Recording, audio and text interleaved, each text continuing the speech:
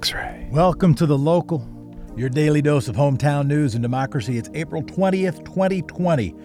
I'm Jefferson Smith from Portland, Oregon. Today on The Local, your Quick Six headlines, an update on COVID-19 testing from X-Ray reporter Kate Kay, and our interview with Ernest Warren Jr., candidate for Multnomah County Circuit Judge. If I had a bias or a prejudice that I couldn't overcome as a judge, I would recuse myself from it because I know myself, and I don't have an ego to say, well, I need to still try to preside over something that I have no business presiding over. Over here at X-Ray, it is the fund drive. We have been working harder than we ever have worked. We know that now is the most important time that we've ever had in order to engage in our mission. And we need you to be able to grow. If you want to support The Local, if you want to support X-Ray, go to the website xray.fm/donate or just go to xray.fm and click the blue donate button or call 503-233-9729 and talk to a real person. It's 503-233-9729. First up, it is time for today's Quick Six Local Rundown. I'm Jefferson Smith, and it is Monday, 4/20. Oregon businesses got $3.8 billion in stimulus loans.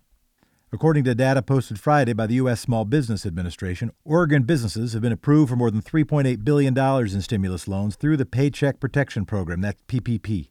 According to the SBA, that's 18,700 loans for Oregon businesses. Washington businesses were approved for almost $7 billion in PPP loans.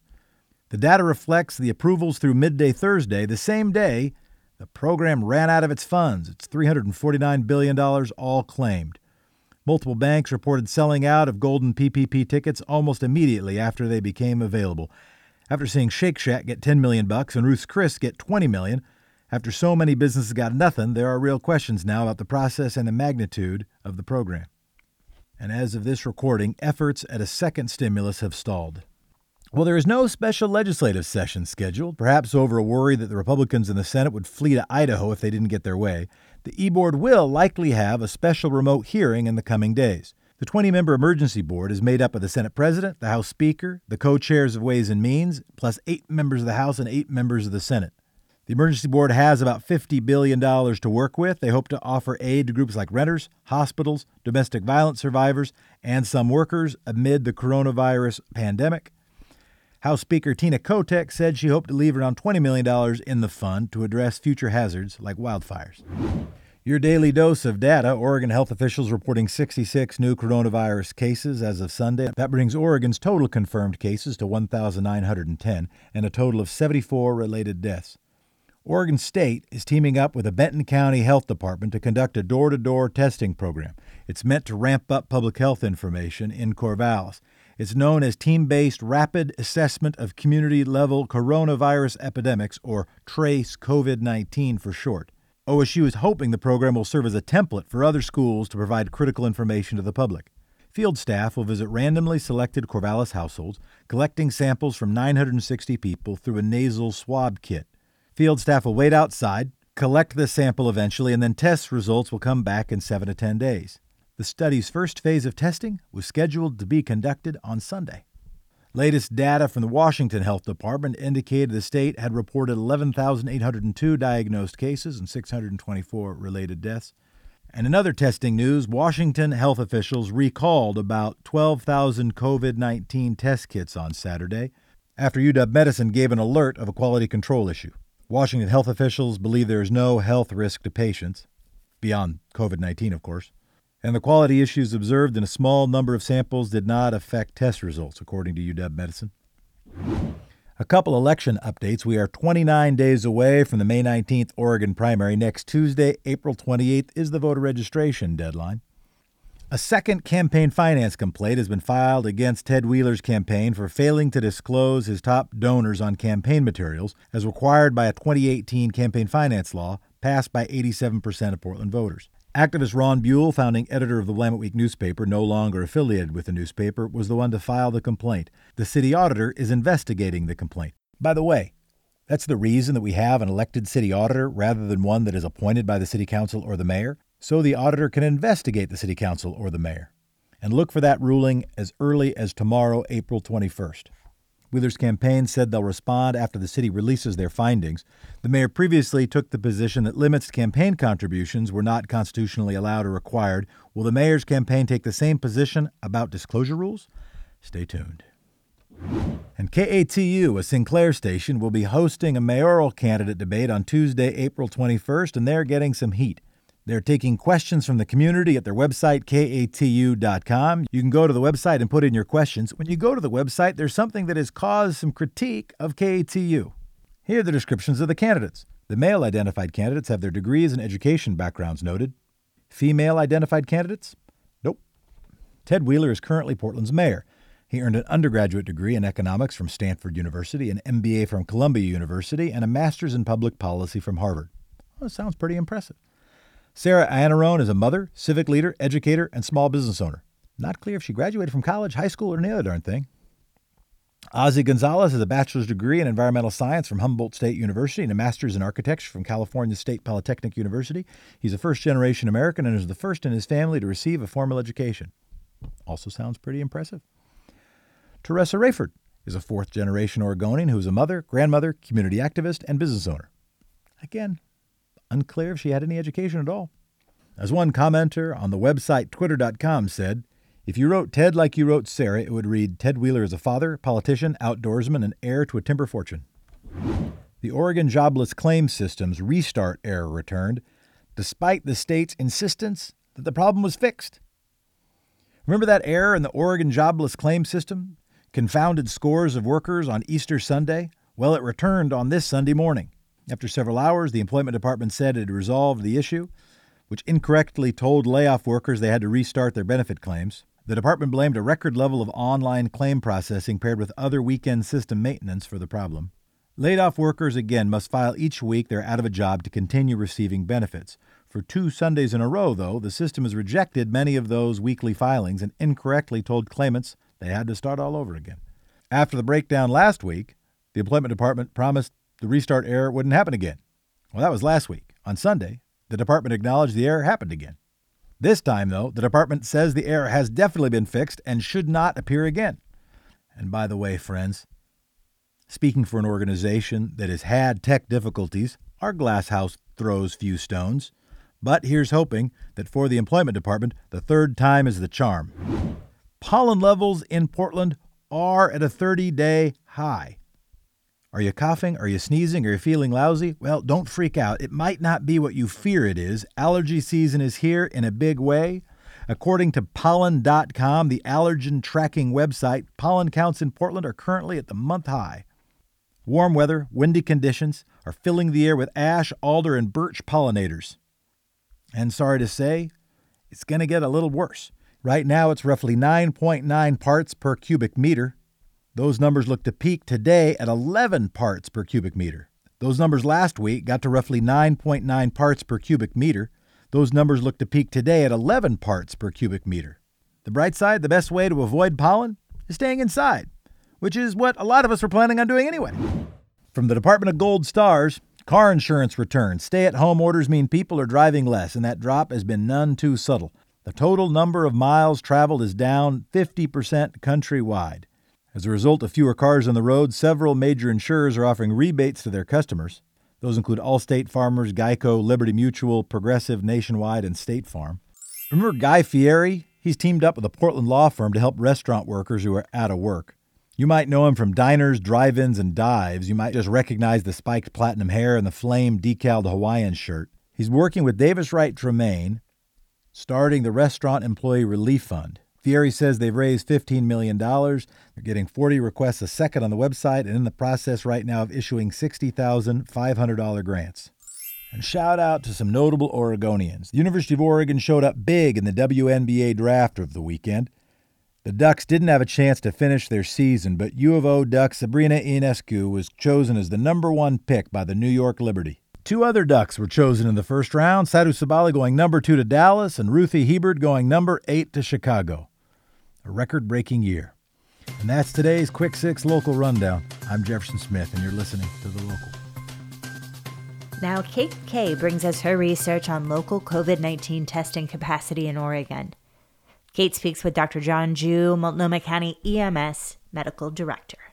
COVID-19 testing in Oregon was very limited about a month ago when Governor Kate Brown issued an executive order directing residents to stay home. The state lab could only run around 80 tests a day, according to Dr. John Jew, Multnomah County's EMS medical director. Now he says hospitals here in the county have far more testing capacity. Since that time, there has been a dramatic change in our testing to the point that all the local hospitals, Kaiser, Providence, Legacy, and Ojashu, have actually obtained internal testing, and we're able to test a significant portion of our population. We are able to test literally in the thousands per day. The Food and Drug Administration recently approved COVID-19 tests that detect antibodies in people who have been infected. To speed up test approval, the FDA has loosened regulations. The agency says more than 100 companies have requested the documents necessary to get authorization for COVID-19 diagnostic products.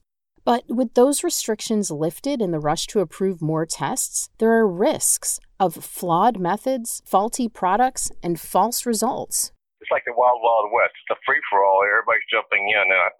And from a healthcare provider, that which of these tests has got the best reliability and is the most sensitive and accurate? Dr. Jew said he expects not only more test kits, but more testing resources locally in the next 4 to 8 weeks. For X-Ray.fm, I'm Kate Kay. How did 420 get to be associated with marijuana? Some say 420 is code among police officers for marijuana smoking in progress. Some note that April 20th is Adolf Hitler's birthday. Some go as far to cite Bob Dylan's song Rainy Day Women number 12 and 35 because 12 multiplied by 35 equals 420. But according to Time magazine and High Times magazine, the most credible story traces 420 to Marin County. In 1971, 5 students at San Rafael High School would meet at 4:20 p.m. by the campus's statue of chemist Louis Pasteur. They chose that specific time because extracurricular activities had usually ended by then. The group became known as the Waldos because they met at the wall. And they would say 420 to each other as code for marijuana. Later, one of the Waldos became a roadie for the Grateful Dead. And one day in 1990, a group of deadheads in Oakland handed out flyers that invited people to smoke 420 on April 20th at 4:20 p.m. One of the flyers ended up with High Times magazine, and they printed it. And now it's legal.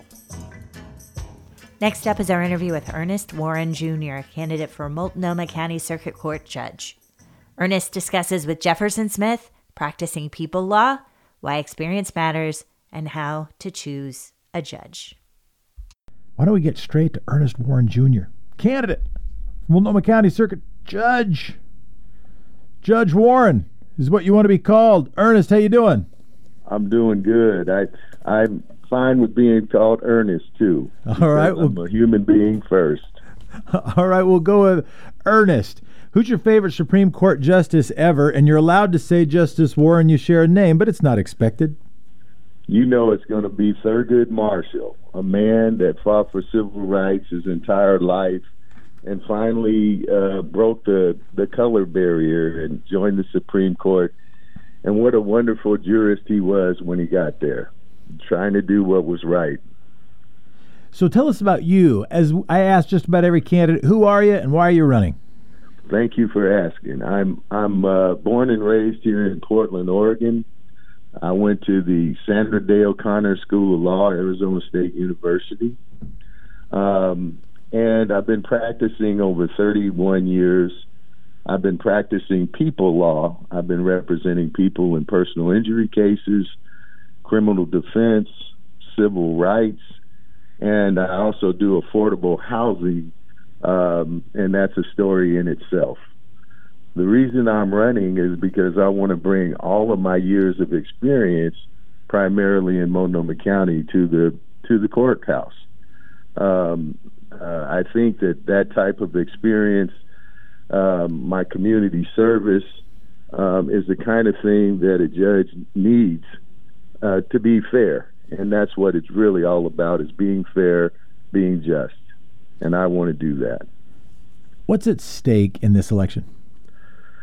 Well, what's at stake in this election is that you have an opportunity to have someone that has a lot of experience on the bench. Many times, as you said in your introduction, the governor will appoint someone. They may have a couple of years of experience, and that's happened in the last 2 years. Just a couple of years of experience, have never tried a case.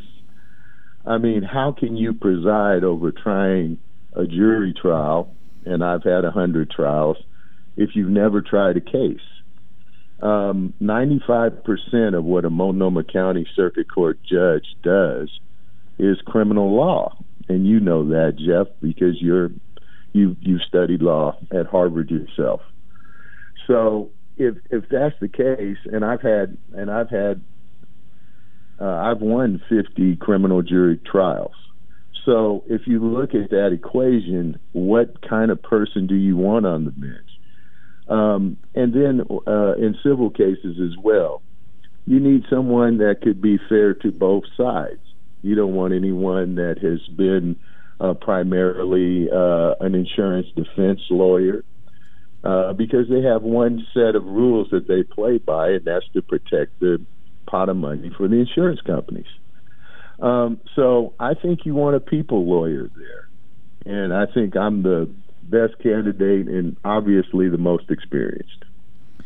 Say more about the decision process of moving from being a practicing lawyer to say, you know what, I want to hang this up and I want to put on a different set of clothes. I don't want to be a player. I want to be a referee.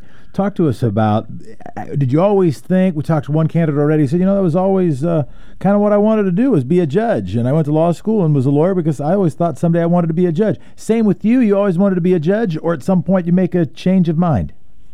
Well, actually, if we roll the clock back 25 years, judges on the Multnomah County bench were asking me, hey, why don't you become a judge? And I said, no, why don't you take my partner, Kenny Walker? He would be a great judge. I'm not ready to be a judge. I still have to represent people. I have to represent my community, the city of Portland, where I was born and raised. People in our community, when it comes to people, are underrepresented. It's hard for them to look through. You're talking about looking at judicial candidates. It's hard to look through a yellow page book and try to find a lawyer that will advocate for you and really care for you, be empathetic for you. And I've hoped that I brought that to my clients for my 31 years. Governor Kulingowski appointed Ken Walker to the bench over almost a decade and a half ago. And still the pressure was on. Ernie, why don't you become a judge? And I think people say that because they know me, they know how I care for people, and they expect that one day I'd want to be a judge. The next person I told was my other partner, Yolanda Watkins, who's now a judge out in Clackamas County. I said, hey, why don't you take her? And she was taken. And so I always felt that there would be a hole if I become a judge to representing people and interests in Portland. And my daughter graduated from law school recently.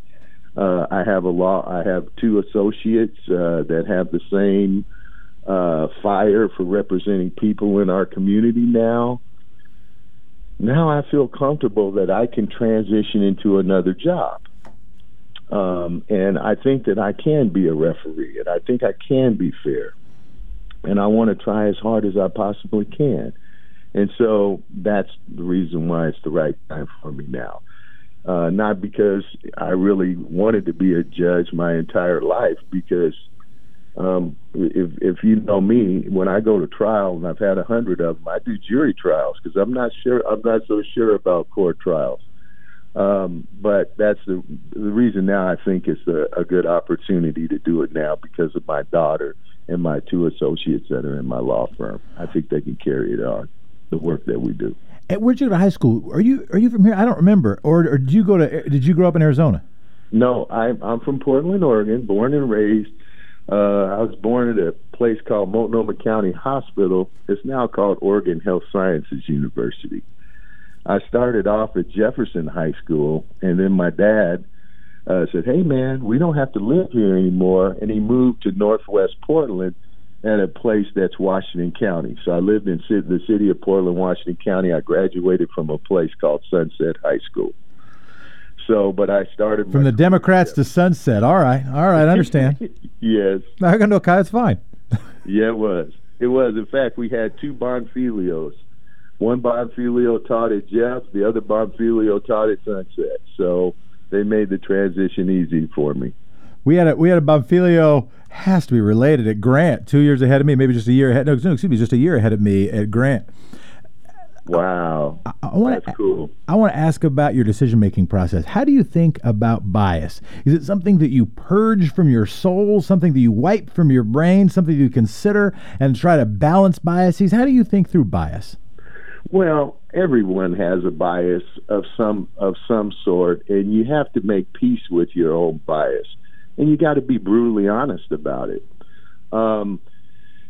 I think that most of the time when you look at biases, so if I had a bias or a prejudice that I couldn't overcome as a judge, I would recuse myself from it because I know myself, and I don't have an ego to say, well, I need to still try to preside over something that I have no business presiding over.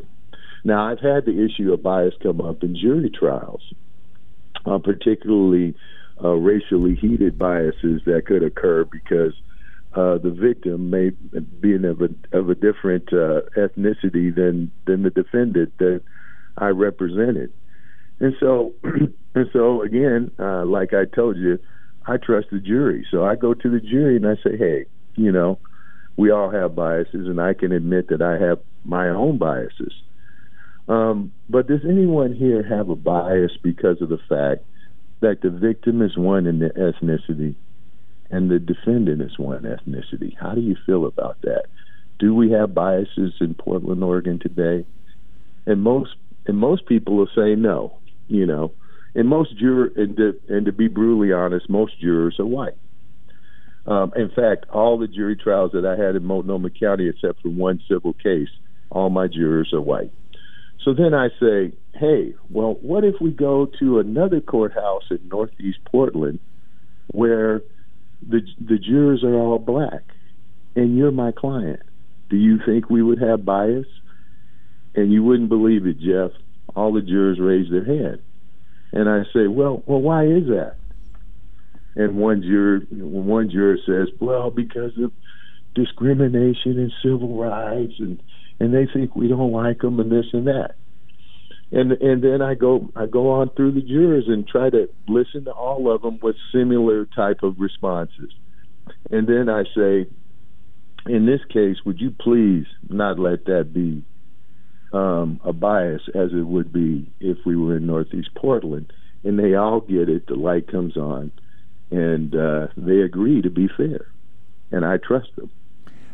When you had to vote on who a judge would be, now I get it when you were referring coworkers and colleagues and allies and friends to become judges. I have some sense of that. I might ask about that also.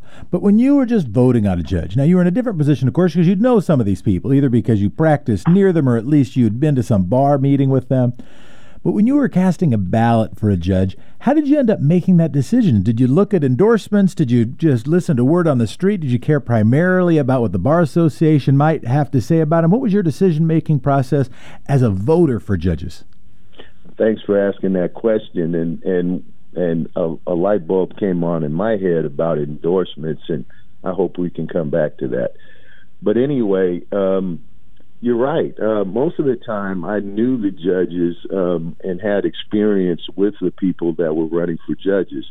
Almost 99% of all judges are appointed by a governor because the judge is retiring. The judge who's vacating the seat is retiring from that position, and they have a term that's left for the appointee to fill, and then he gets to run as the incumbent.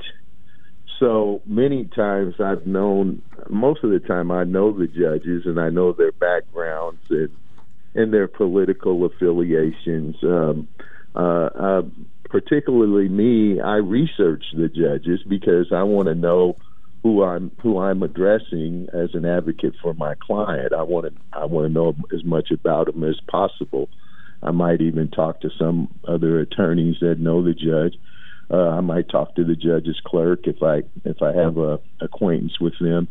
And I really do a deep dive to try to understand who this human being is, because I sometimes you have to craft your message to resonate with that particular kind of person. So I do a deeper dive. It's probably very infrequently that I would not know who the person is or have done a deeper dive into their background. So I know for the average voter that wouldn't be true, but that's what I do because, this is my trade. How do you think most voters make a decision when they're voting for a judge? That's interesting. Let me put, if I was to become my mom for about a couple of minutes now, I think she would look at the voter pamphlet. She might look at what was said by the League of Women Voters. She reads the news, and then, based on what is said in the marketplace of ideas, she would probably make a decision. Who's she voting for in this race? She moved out of state. Okay, she didn't want to be put in that position. But she didn't want to have to decide here. She'd be voting for her son. Okay. We all have strengths and weaknesses. I've certainly got them. What are yours? What's a strength that really helps? That's probably an easy question. But to the extent you're able to be candid, what's something that you're bad at that actually impacts either your practice of law or that might impact you being a judge? But what I'm then more interested in is how you manage that weakness, right? Either how you hire around yourself or what you do to build the discipline to address it. Well, yeah. And so, I come from graduated high school in 1978 when, we might have had one computer in the whole school district, and that was at school district headquarters. So yes, I can manage pretty well computers, but we have very many different programs, and so I have staff to help me download Discovery from the cloud, to interpret encryptions, to add new software to our system. So technology-wise, I'm catching up, and I think technology is a weakness. I mean, I hand my cell phone to my kids and tell them to make it work for me. So I think, and technology moves very fast, and I think, but I'm catching up. Otherwise, I think I have a mastery of the law. I have a mastery of trial skills, and I'm people friendly and user friendly. So I think those are my strengths. Ernest Warren, anything I should have asked you that I didn't? Well, I wanted to talk a few things. You asked about endorsements, and you didn't ask about endorsements. But you wanted me to. That's fair. You wanted to plug some of your endorsements. You already said Rod Underhill. I saw that the couple of judges you mentioned that used to be legal colleagues of yours have endorsed you. You also mentioned Ted Kulingoski, who you had advised on some judicial appointments. I noticed him on your list. Anybody else you wanted to plug? Well, we got Richard Baldwin, the former Supreme Court Justice. We got Tom Ryan, who's currently on the Circuit Court bench, and we can't forget that old community personality, Dave Dahl. Dave's Killer Bread. I traded texts with him literally yesterday. I was looking at your website, unrelated to this, but I then looked at your website in preparation for the interview, and I said, hey, wait a minute, that's the person you have, his name in lights, that quote is your leading quote on your website. That's correct. Oh, Dave, he's something else, isn't he? Ernest Adams, candidate for Multnomah County Circuit Judge, thank you so much for spending the time. Thank you for having me, Jeff. Thanks to Kate and Ernest, or Ernie, for joining The Local, and thank you for listening to The Local, your hometown in about 30 minutes. If you enjoy The Local, the best way to support it is become a member of X-Ray at $15 a month, or pick the level that works for you. You can get a cool new t-shirt or record tote when you become a member. You can go to xray.fm/donate or call that number 503-233-9729. If you have story ideas, send us an email at thelocal@xray.fm, and we can be together while we are apart. Talk to you tomorrow. In the meantime, stay home, stay connected, and thank you, democracy.